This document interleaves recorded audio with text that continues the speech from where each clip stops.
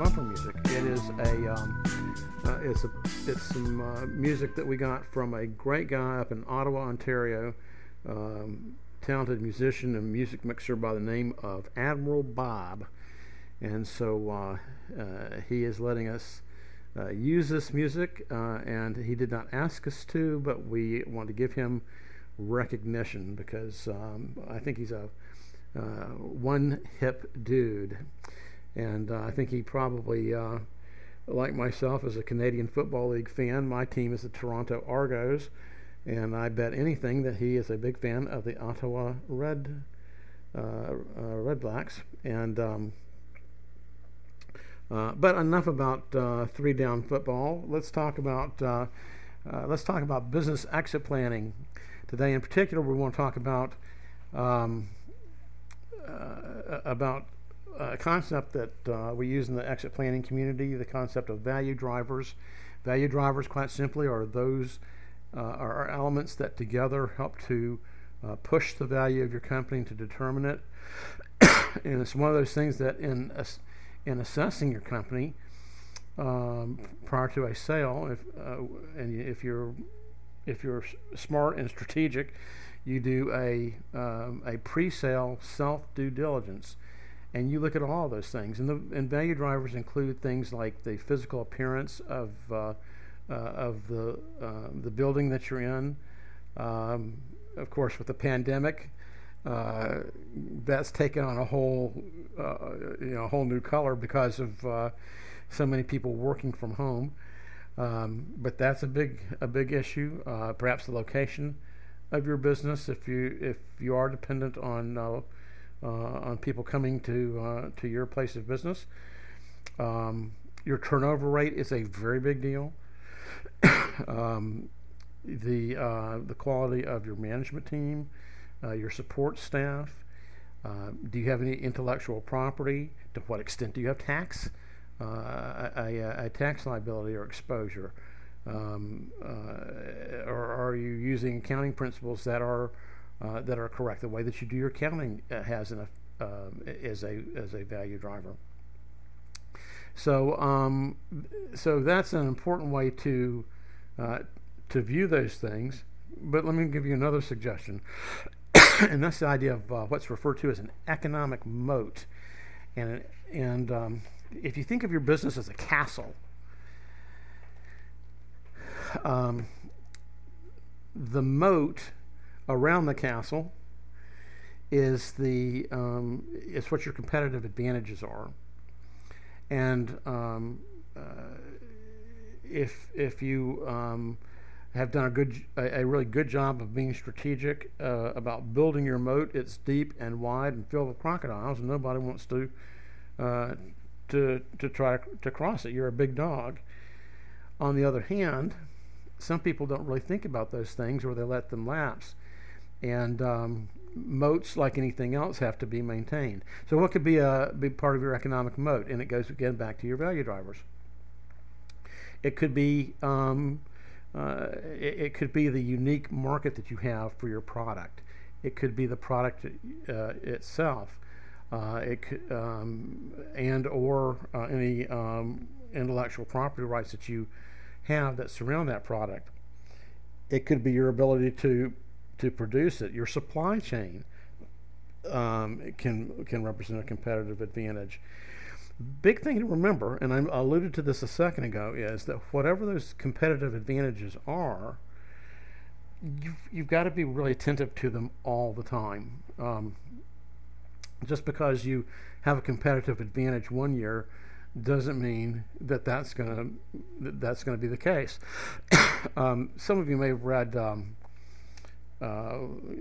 some of Jim Collins' books. Jim, of course, was I think he's still alive, but he wrote a number of books about greatness in business, and one of the books that he wrote was called Good to Great. And he did this comparison in Good to Great of a company that was kind of mediocre and a company that had really achieved. And in this particular case, I think he talked about a company called Welcome, which was kind of mediocre and is no longer in business to my knowledge, and compared it to a company called Circuit City. And Circuit City had some great competitive advantages. They were really, their marketing was second to none. They had great service. Stuff was always in stock. But look around you and you don't see Circuit City anymore, because Circuit City, for better for worse, did not maintain its competitive advantage. As market conditions changed and changes in the economy, they didn't react very well. In fact, I'm almost embarrassed to admit this, but if you remember the Palm Pilot,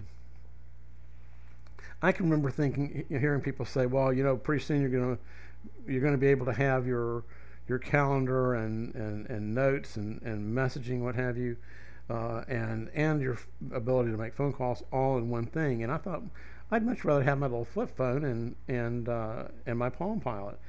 Palm had a big competitive advantage, whereas I bought my last Palm Pilot at a Circuit City, and both of those companies are kind of like not around. So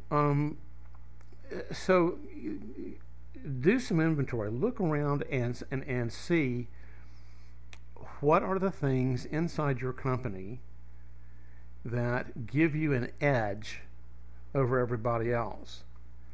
They may be things that you aren't completely attentive to or completely aware of. For example, if you're in an industry that has a very difficult barrier of entry to overcome, that is a huge competitive advantage. If you go to New York City and you see yellow cabs and checker cabs, they'd get their cab medallions, and those come at a very high price, and put them on the they have to be prominently displayed on the cabs. That was a big barrier to entry, the cost of getting one of those medallions, one of those badges. And then, everybody knows where I'm going with this, Uber shows up. And in some cases, Uber was breaking the law, but eventually locals saw that local government saw that the times they were a-changing, and it became possible in almost every significant place in the country to use Uber or its competitor Lyft, and I think there's even another one that's come online. So sometimes just somebody with a really good idea and enough tenacity to push back against unreasonable barriers of entry can overcome those barriers of entry and come up with a better, more efficient way to deliver a good or service. I'm particularly interested again in thinking about your team. That itself can be a great competitive advantage. I have a friend, Mary Kunkel. She and her husband Tony have a company called Janacor in I think it's in Cincinnati, and they were in an industry where a lot of what they were using were immigrant labor. And before I start getting any angry mail from people who don't like our present immigration policy, let me just say that they were ruthless and meticulous about making sure that everybody that they had on their payroll was legal. But they are in an industry where they're doing maintenance and cleaning work on commercial office buildings and warehouses and factories. And it's an industry where there's a very, very high rate of turnover. Their turnover, once they began implementing some practices and some policies and some things that would make their company an even better place to work, it cut the rate of turnover drastically. In fact, I think that their rate of turnover, the last time I checked, was maybe 25% of what the industry average is. And the way that they've done this, first of all, their attitude is that the people who work for them, are their labor, if you will, is not to be deemed to be a cost center. They see their employees as an asset. They've got a great training program for them. And they have a system, a process for cleaning buildings that takes a lot less time and requires a lot fewer people. They recognize great consistent performance. Something else that they do that's really important is that they most everybody that they have working for them, who again are all legal, want to become United States citizens, and so they have a company program to help their people prepare to go through the process to become United States citizens. And then on top of that, they have a program that helps their people to buy their first home, and to realize, if you will, these new Americans to realize the American dream. Their system was so is so forward thinking that an author, and I can't remember this guy's name to save me, a fellow who wrote the book The Dream Maker, and it's not The Dream Maker, but The Dream Manager, and it's kind of a play on words. You know, you have a dream person to work for, and then you've got somebody who can manage dreams and help them to become realized, and that's what they do for their people, and that's why their company is so successful. And I think that Mary and Tony have started kicking back. They're great people, and their company is going to be a leader in that marketplace for a long period of time. They are very hard to compete with. That's the point. These things don't happen by accident. If you're like my client who left a lot of change on the table when he sold his company in an M&A deal, and relied on his accountant, again, not a CPA, and a fellow that I refer to as Ted TurboTax, you're going to essentially come to the table and hope that you guessed right. People like Mary and Tony and people who have been really attentive to digging their moat and making sure that it was not just wide, but that it was deep, and they regularly are looking at it to see what they can do to improve it. Those are people that when they sell their company one day, their company is going to have intrinsic value that a 3 to 5 times multiple of earnings is not going to reflect. They would be in a position, my friends at Kunkel's, they're not going to. I don't think they're going to sell their company. I think they will probably. It'll probably be a generational deal. But let's say that they did. I bet anything they could get an outrageous price for their company because of the fact that they've got these great processes and they've got this great company culture, and they've got people who are going to stay with the company. That, by the way, let me talk about that again. If you have a company that has a low rate of turnover, that makes your company more valuable to somebody who wants to include it as an acquisition, not just as as something that they're going to improve and flip. It becomes really critical for two reasons. One is that if you're disabled to the point that you cannot leave your company, we talked about this in a recent episode. If you've got things structured so that people want to stay on the ship and not jump it like rats if there is an event like a death or a disability of one of the principals, that kind of a stability in the company makes it very, very attractive. And if you take that attitude and start building it now, then when you do leave your company, you're not going to have to stay with it to work out an earn out for several years while your customers and vendors and bankers are getting to know the new owner. Because really, what do you want to do when you retire from your company? You want to be gone.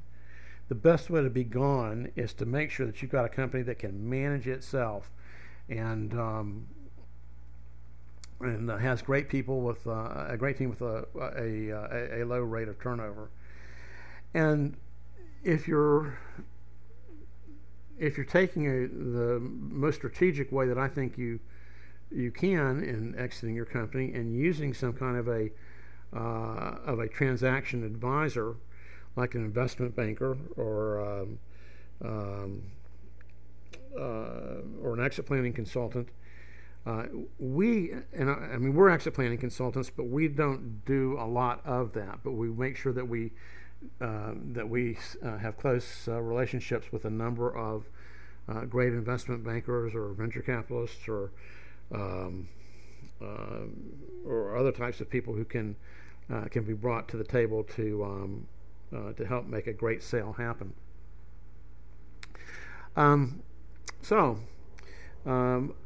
Keep thinking about that. If you've not taken a look at things that are driving value in your company, if you've never done it, and quite frankly most people haven't, then you need to do that. In fact,